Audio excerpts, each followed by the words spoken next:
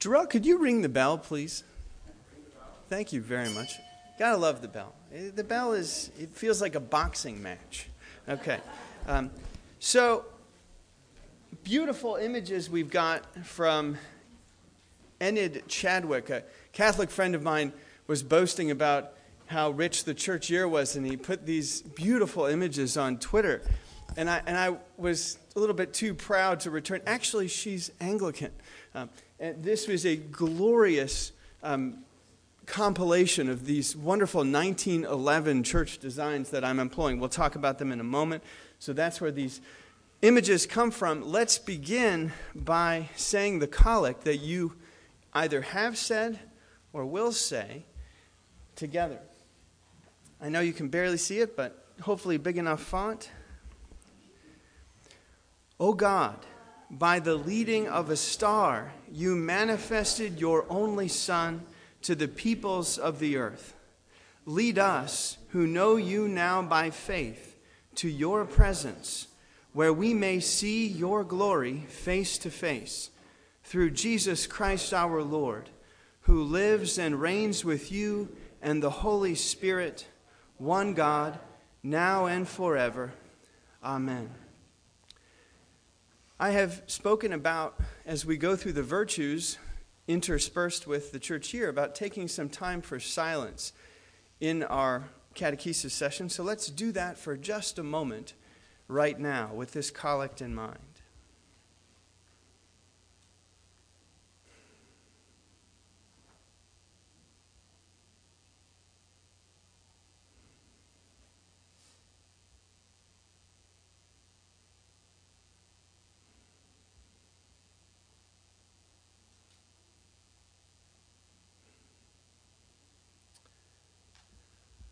Amen. We will not review where we've been. There will be time to do that in the weeks to come. But we are, again, in the middle of a Virtues and Vices session, which is all a setup to celebrating the Reformation. There's a reason that the Reformers didn't like this discussion of virtues and vices. And they cut through it with the message of grace. And we're moving in that direction. It is the 500th anniversary year of the Reformation, and we're building in that direction. Thankfully, we have both in this congregation because we have a split identity between our high church identity and our evangelical identity, and we have been emphasizing our high church identity for a couple of years now. Remember, Mike talked about Galatians, and then we talked about the church year, and then we had this wonderfully rich Catholic, small c, exploration of what it means to be an Anglican, and now we're doing the virtues and vices, and we are ripe to go back to that message of grace alone that shattered this system in a beautiful way. And yet we emphasize that for so long that now our hearts long for the tradition of the virtues and vices. You can have it all at this place. That's where we're headed. And it might be confusing, but at the same time, that's part of what it means to be at All Souls. It's the All Souls Circus that we've talked about before. So we've talked about all these different suggestions, and it's all on audio. If you missed any, and I missed a ton, I was away, you can go back and hear them. And it is a wonderful way to get to know people in our congregation. And as we move ahead, again, interspersed with the church year, which we're doing today, we're going to talk about gratitude, the 4 cardinal virtues. We're going to talk about faith, hope, and love. It's those classic 7, the 4 cardinal virtues, which a pagan could conceivably arrive at, but then the theological virtues, faith, hope, and love, that only are possible through Christ. So we'll be thinking about all these things together. And this is a time, everyone says that Christmas is a time of depression. I think that Epiphany is a time of depression. We kind of ceremonially toss that Christmas tree on the curb. And for me, this has always been the December 26th hollowness that I just, as a child, I hated so much because there was so much anticipation and this letdown. And then I discovered the 12 days of Christmas, and I was all excited about that and just stretch it out. Some people say, save a gift until Epiphany. I think the Marxists tried to do the 12 days of Christmas. That doesn't work. It's not impractical. It is impractical. But nevertheless, you can stretch this out. But then I'm now discovering, as many of you have discovered, that this thing stretches for a long time. And so when you retire this Christmas tree, any holdouts for Candlemas go to February 2nd? That would be truly impressive. You got to, pardon me? But the Mercs, you have to pay 5 garbage sticker tickets for that. That's why I don't have the courage. So, but I'm glad that someone is of true faith in this room. That's wonderful. So, and if you really did put it out on December 26th, Lord have mercy upon you. That would be really bad. But so we're stretching it out.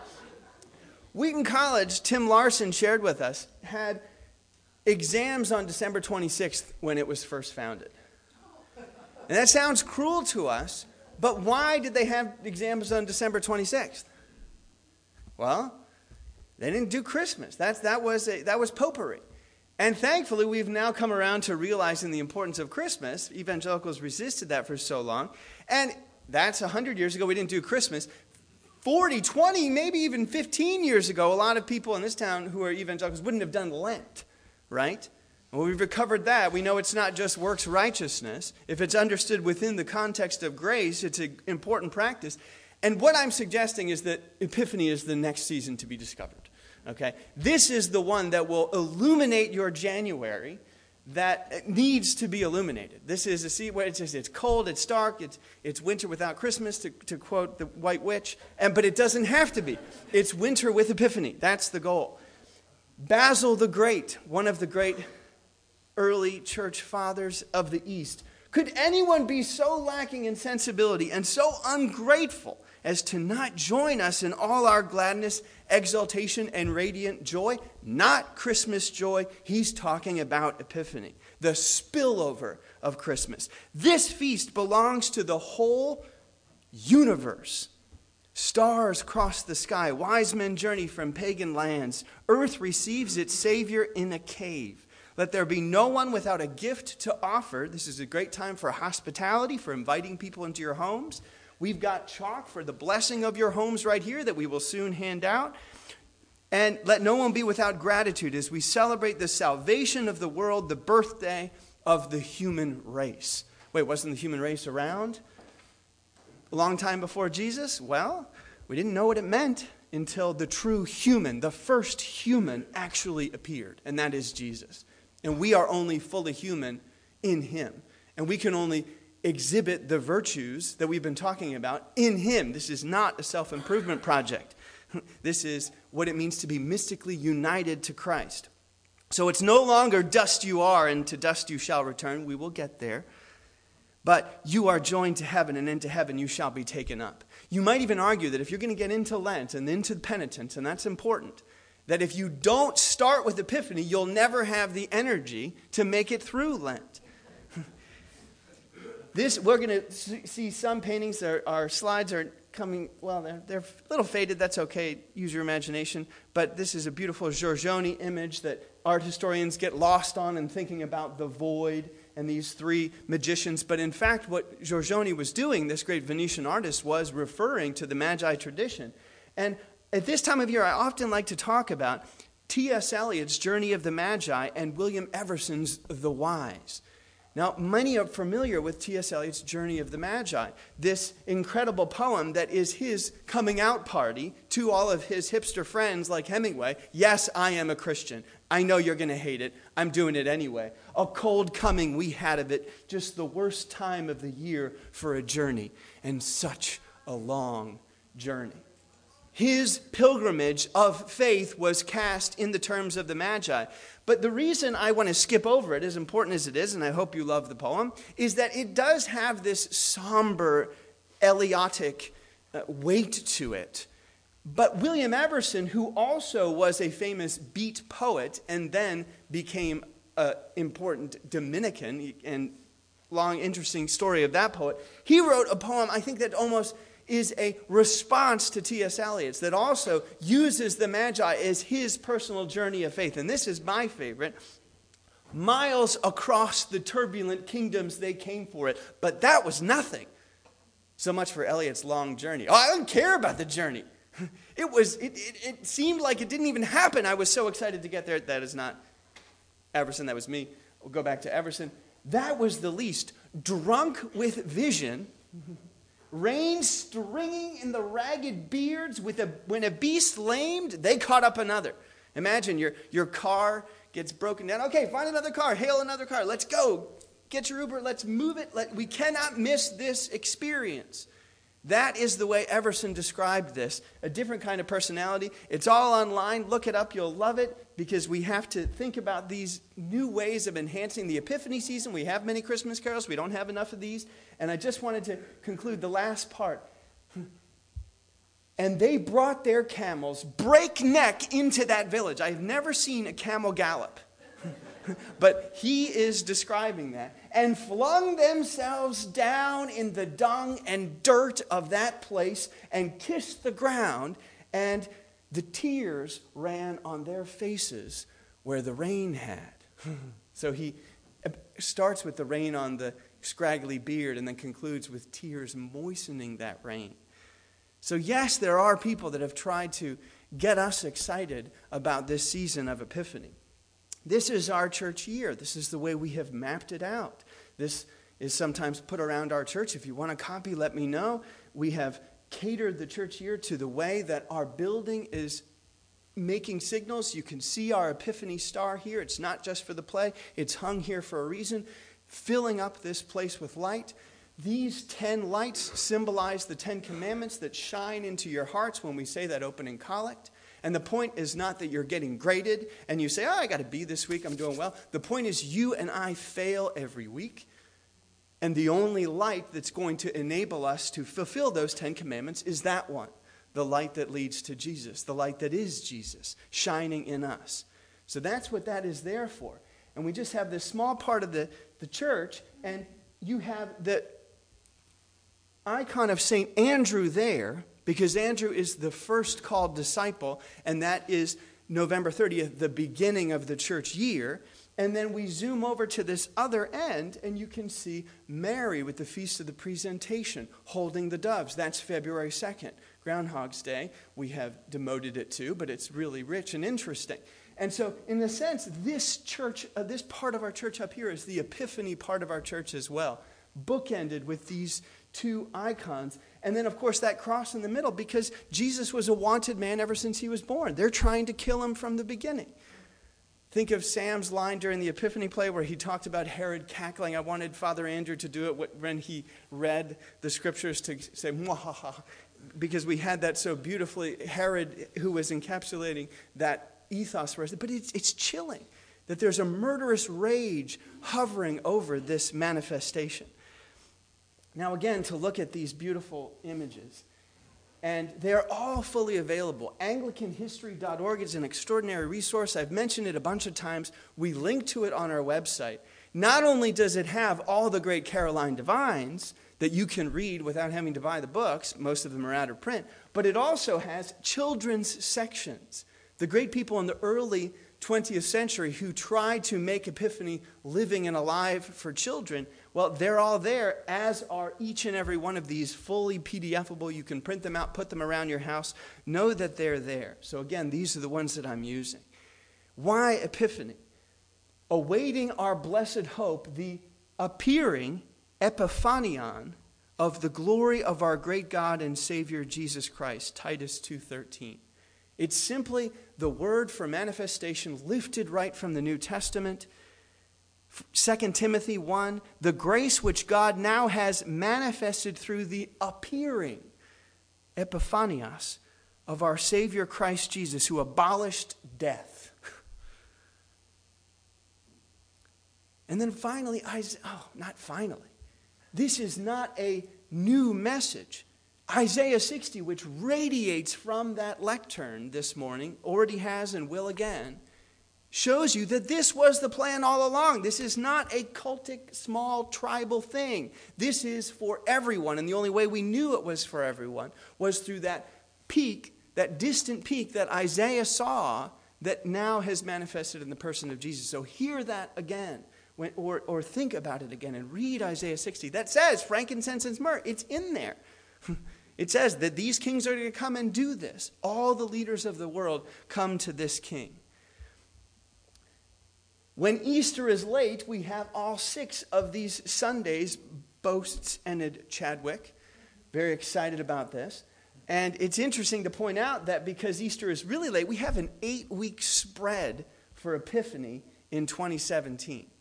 So we've got a lot to think about here. We're going all the way through February 26th with this season. So there's a lot of time to read that Everson poem, to think about this, to bring practices into your home, to pray for dreams, which we just heard about and some of you will hear about. And maybe a great way to pray and to have those dreams realized is to go and bless the fronts of your homes with this chalk, so that God can meet you there and he can show up in your homes and my home in a new way.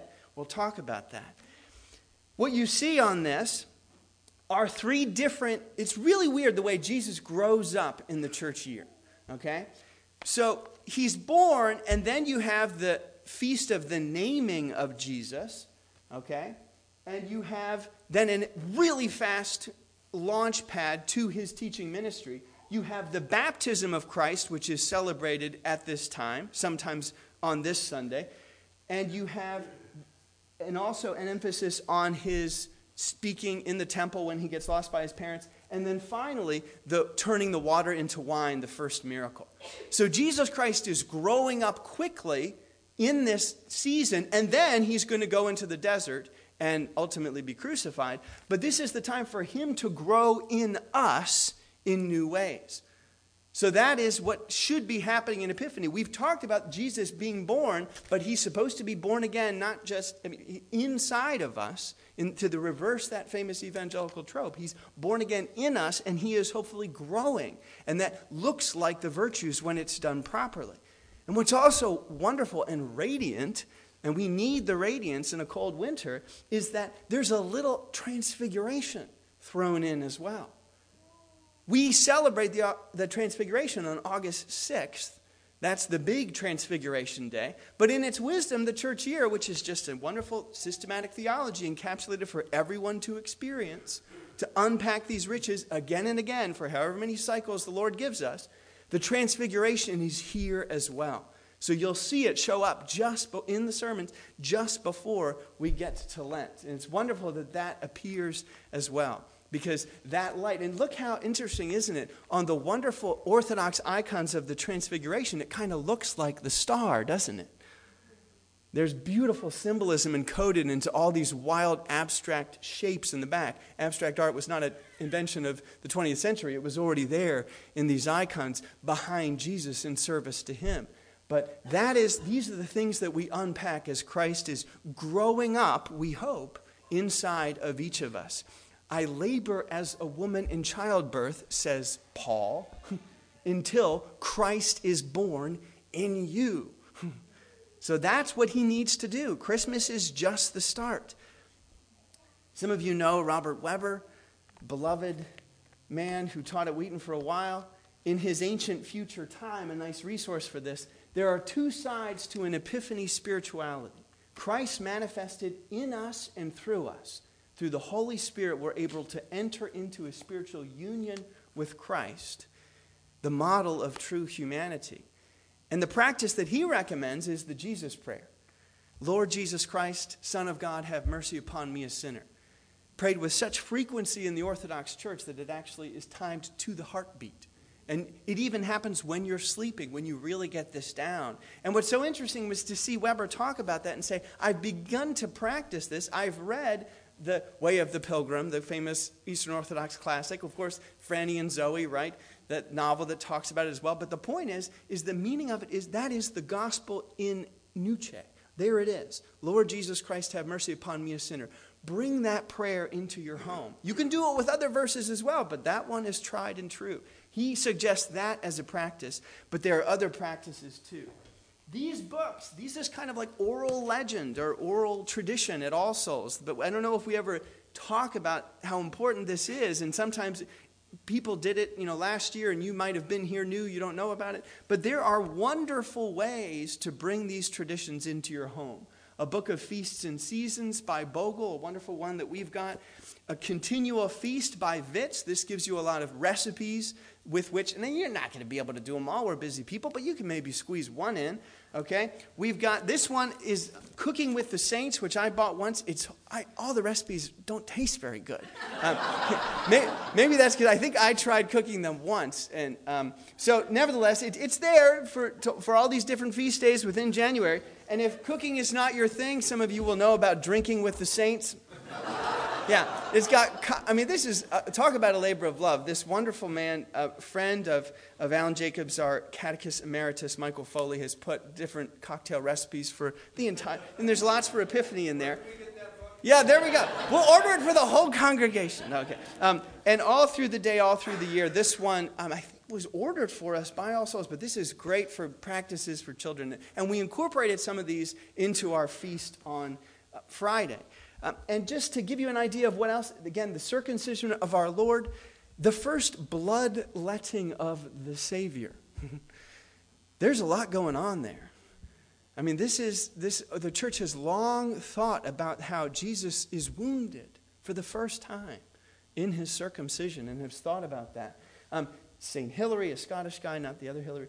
St. Wulfstan, these are the people that the Anglo-Catholics wanted to emphasize. Agnes Vincent, the conversion of St. Paul on the 25th. And, of course, our martyr St. King Charles, is thrown in on January 30th. Thomas Aquinas doesn't show up in this. We should have him in there, okay? And then the week of prayer for Christian unity occurs within this. Now, some of you might be saying, well, how do I get a hold of all these things? Do I, look at the Church of England daily prayer app and see what they mention, but, then I see it that morning and there's too late to do stuff. I recommend, we do this in our family. It really is wonderful. The Fellowship of St. James, which is a Chicago area ministry that publishes Touchstone, has the St. James calendar. And I've thought I could go without it for a year, but every time I go back, I'm like, I can't not have this calendar. Because what it does is it charts out the complexities of the church year for both the Catholics and the Orthodox, and we are somewhere between those.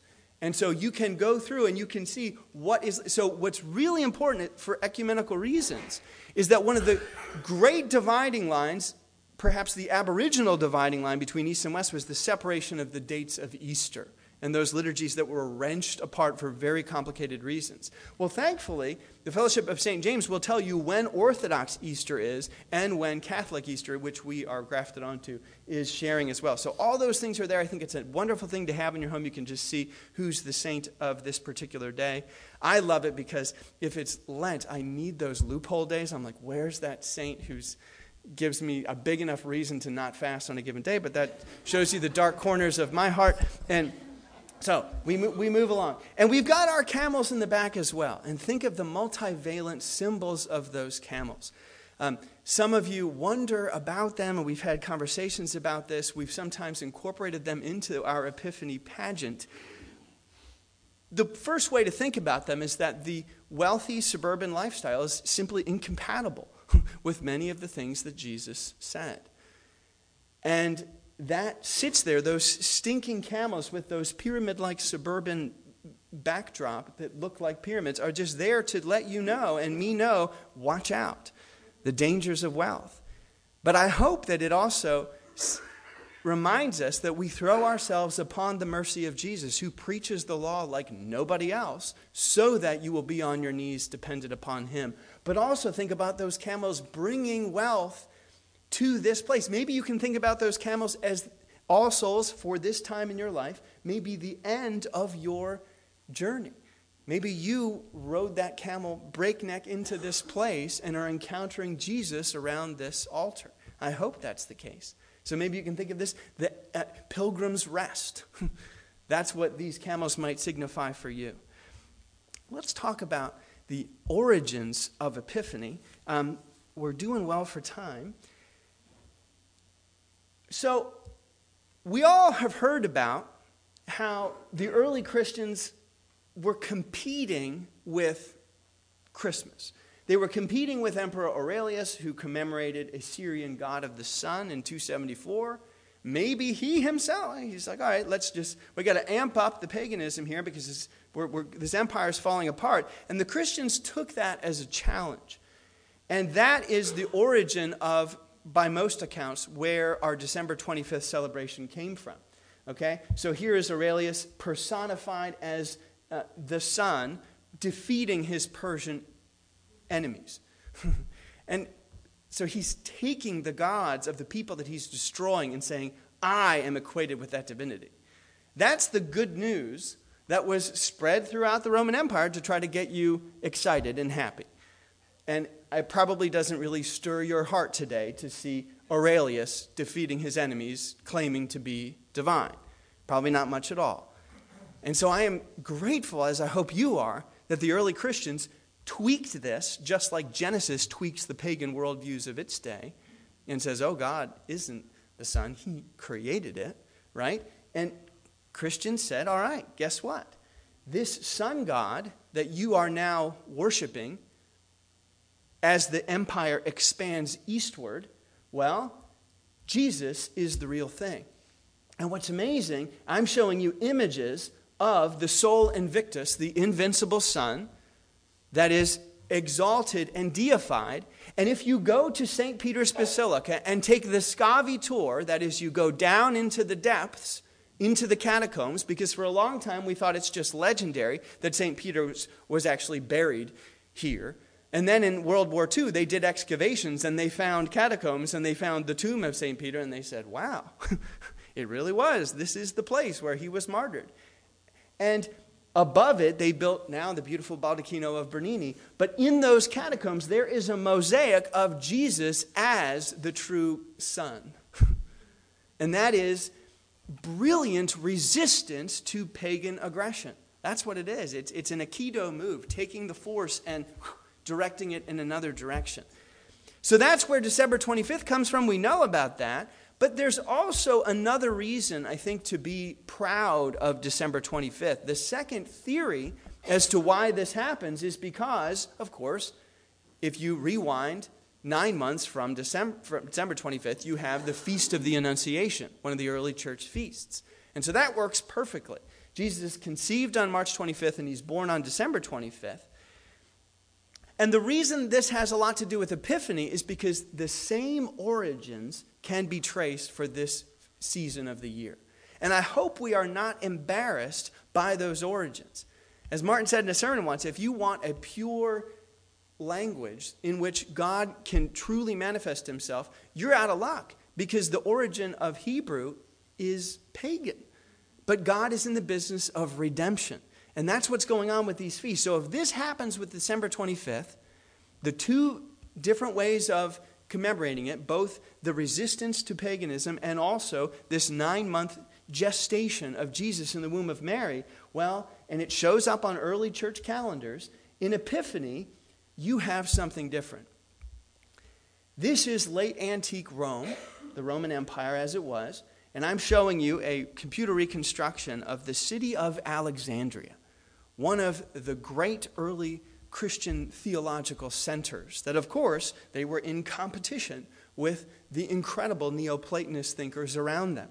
And they were contesting what it meant to be a Christian in that context. That's where some of our greatest theology comes from. And in that city of Alexandria, down there, just at the mouth of the Nile, there was another feast that was inaugurated. You've heard of eons of time? Well, there's a god, Eon, or Ion, who celebrated in Alexandria January 5th through 6th. Okay? So you're a little concerned that these Christians are getting a little bit too aggressive. They're multiplying too much. Let's have a feast for Aeon. And the thing that they told you about this deity was that you'll see him there surrounded in that orb by what? By the signs of the zodiac. So he has all time in his grasp. This is our fascination, that what it would mean to be able to bend time around yourself. That's what the movie Arrival is about. If we encountered aliens from it, wouldn't it be amazing if they knew how to get past this thing called time that we're in? And so maybe this is the equivalent of that. And say, hey, there's a guy, Ion, who is beyond time. And he has time in his grasp. He is to be trusted. Or he is to be trusted.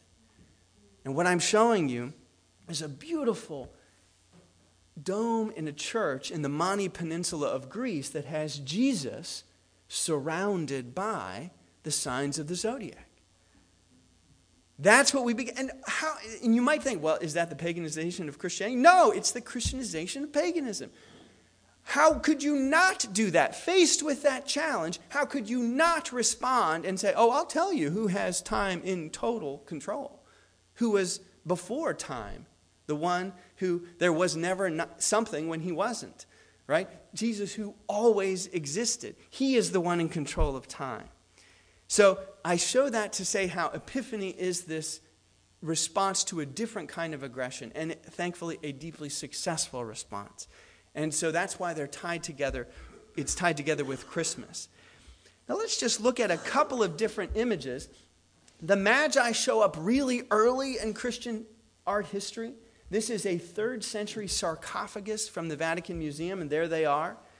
And interestingly enough, we have church historians or church theologians who talk about the Epiphany. He said that it just says wise men in the Gospels, but Origen began to refer to the 3 of them, maybe for good reason, because there were 3 different gifts that are listed. So he says, okay, there were 3. And gold as to a king, myrrh as to one who was mortal, and incense as to a god. And so they began to theologize about these gifts. And later, people started to think of the gold of virtue, the myrrh of suffering, a foreshadowing of his crucifixion, and the incense of prayer, frankincense. And a lot of times we look at that, that's just accretions, barnacles on the ship of Scripture that we should just rip off because that's not helpful. Well, as long as you take it with a grain of salt, I think it actually can be helpful to think about this tradition. They then were deemed kings by Caesarius of Arles in the 6th century, maybe because of Psalm 72, may all kings fall down before him. And that's when they begin to really take on these new outfits that I particularly love. The mosaics are absolutely the best in the way that the kings are decked out. It really gets tame in the Renaissance in comparison to these. And what's wonderful about this Ravenna mosaic is it's one of the great centers of mosaic work in Italy, an outpost of the Byzantine Empire, is that their names are listed. So you see Balthazar, who was by tradition a Babylonian scholar, Melchior, a Persian, and Caspar, an Indian. So all the wisdom of the world finds its culmination in the incarnation, in the doctrine of the Trinity. And so there they are gathered together. Maybe the wildest magi of all are in Santa Maria Maggiore, another beautiful late antique mosaics, and I'm looking at this one little corner here. And these, I like to call these guys the disco magi. Look at those outfits. They're beautiful. That's the early Christian tradition of these guys, symbolizing every possible quest for human wisdom. Do you want to study Buddhism? Do you want to study Hinduism? Does that seem naughty to you or moving outside the boundaries? Go with the knowledge that anything good you find there will find its manifestation, its culmination in the person of Jesus. The Magi can perhaps assist you as exemplars in that understanding. We need not be afraid of other systems of faith. This is a view from Cologne in Germany. You can see a little star there. And what I'm showing you is a view from the top of Cologne Cathedral, because that is the place where the Magi are traditionally buried. They have the bodies, so they claim. And there's a glorious altar that you can visit there with Nicholas of Verdun, this incredible goldsmith who created this glorious place for their remains to reside. And there you have the Magi gathered together. We've got the slow iconographical tradition has the parable of the journey of the human life, beginning in youthful arrogance. In the Middle Age, you start to question some of your ambitions and say, what is this really all about anyway? And then you move in the direction of humility. I like to call that the epiphany curve. That's the way life should look. It shouldn't be the opposite, right? It should move in this direction. And just to give you a few of these, what's so interesting is as the great artists of the Renaissance put this together, making the Epiphany and the kings reel for their time, they made the same decisions that we have to make when we do the play here. Almost, they're like, well, how do we show them wandering and moving? Well, that's what Gentile de Fabriano had to decide. As he moves in the back there, you see them off in the distance, looking at the star and then starting their journey, moving along, and then finally making it to Bethlehem. The very same things that we think about as we put this play together. And there they are at the end, gathered together, and you can see that arc again of the slow humbling yourself before God, the pattern of the Christian life. The Atlantic couple last year talked about the midlife crisis. Don't worry, you'll have this. If you just push through it in your 60s, everything's going to be happy. And I like to suggest that it's actually, the Christian faith suggests no. That's not what life is about. Life is about that happiness that comes from humbling yourself before the goodness of God. Now, the question is, what are we going to do to celebrate it, to think about it as a church? Fortunately, we're not Russian, okay? That is faith. That is true faith. This really goes on in Russia because Epiphany is, in some senses, eclipses Christmas in the Orthodox tradition. And so they actually carved, we could do this at Elliott Lake maybe, or Lincoln Marsh. We could give it a shot. Even in Siberia, they do this. Because the baptism of our Lord, to remind you of your own baptism, I mean, this would have a powerful effect. Just to say, well, I have died to my old self as I plunge into the water. Everybody does it, even the children. Okay, it's intense. And we are, no. See, that's the thing. I'm looking at these pictures. I'm like, I'm so glad I go to All Souls. But we are going to ask you to do something. And this is a wonderful, dramatic photograph of what it looks like to have the blessing of your home. And it would be quite taxing to have all the clergy go to every single home. And so we are going to have Father Martin bless these chalks here, and then you can do it yourself. Now, how do you do it yourself? You take this blessed chalk, and you have the blessing cards, and you write 20 and then a cross, the 4 crosses are the 4 seasons. Remember, Jesus is Lord of time, not aeon. And that's what you're reminding yourself of. And then CMB for the 3 magi. Just a few more examples of how simple it can be on your door. I love that house. Totally want that house. Okay, more just right above your window if you want. You can do your bedroom. And Casper, Melchior, and Balthazar are the 3, and then wonderfully in Latin, some people have turned that into Christe mansionem benedicta. Christ bless this house. So we can think of it in that respect. So what we'll do right now is, Father Martin, would you mind coming up, and we can bless, and you've got your blessings in hand. You have one of these things. There are more at the back. Just a little responsory, versicle and response. If you don't have it, don't worry. And on the way out, there's another sheet that Christy Marcus has prepared with your actual at-home use of this.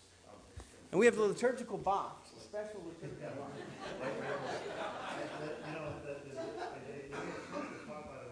It didn't all totally survive. It's pretty broken, So what a service!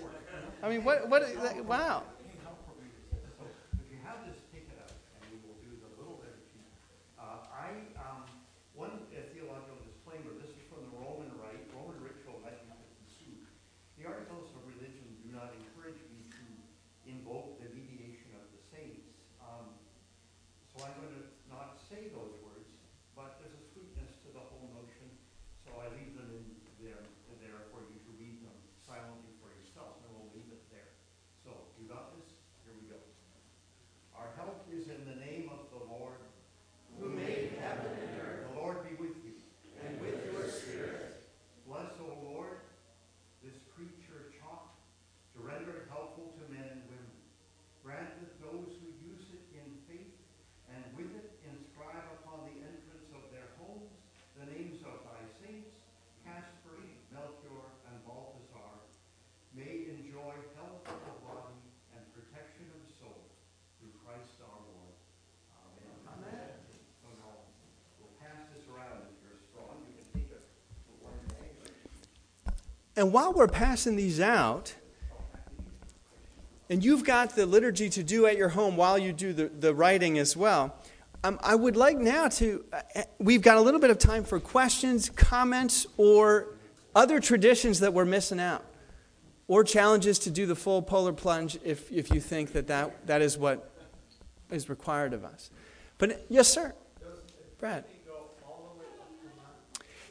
Epiphany, the traditional place for the conclusion of Epiphany is February 2nd, the Feast of the Presentation, where Mary and Joseph present Jesus in the temple. So that is the place of conclusion. But what I'm realizing now is that is a highlight moment, but that's within Epiphany. Because when Epiphany is formally concluded, you have the Lent begins. So I am now realizing that it does go, in this case, 8 weeks all the way through. Am I wrong about that? Oh, I don't. 2 or 3 bits of green. Okay. Is meaningless, so we just barrel through our own. Okay. The countdown to Lent is part of. Okay. And those what Martin just referred to were the feasts of the celebration of the Babylonian, well, not celebration, the lamentation of the Babylonian captivity. They were exiled for so long, 70 years, and so there's a time in the church calendar when we begin to look ahead, and the weight of Lent starts to slowly move in like a cloud into the church year. And so keep your eye out for those, but for our purposes, we're going to go for it and say Epiphany all the way through the beginning of Lent, which is pretty late this year. We're going to celebrate Candlemas here for the first time. Candlemas is coming. So that February really needs help. It really needs our help. And so this is going to be a way to bring light into the church year at Candlemas. And the reason it's called Candlemas is because there were so many candles used in this festivity to celebrate the Feast of the Presentation.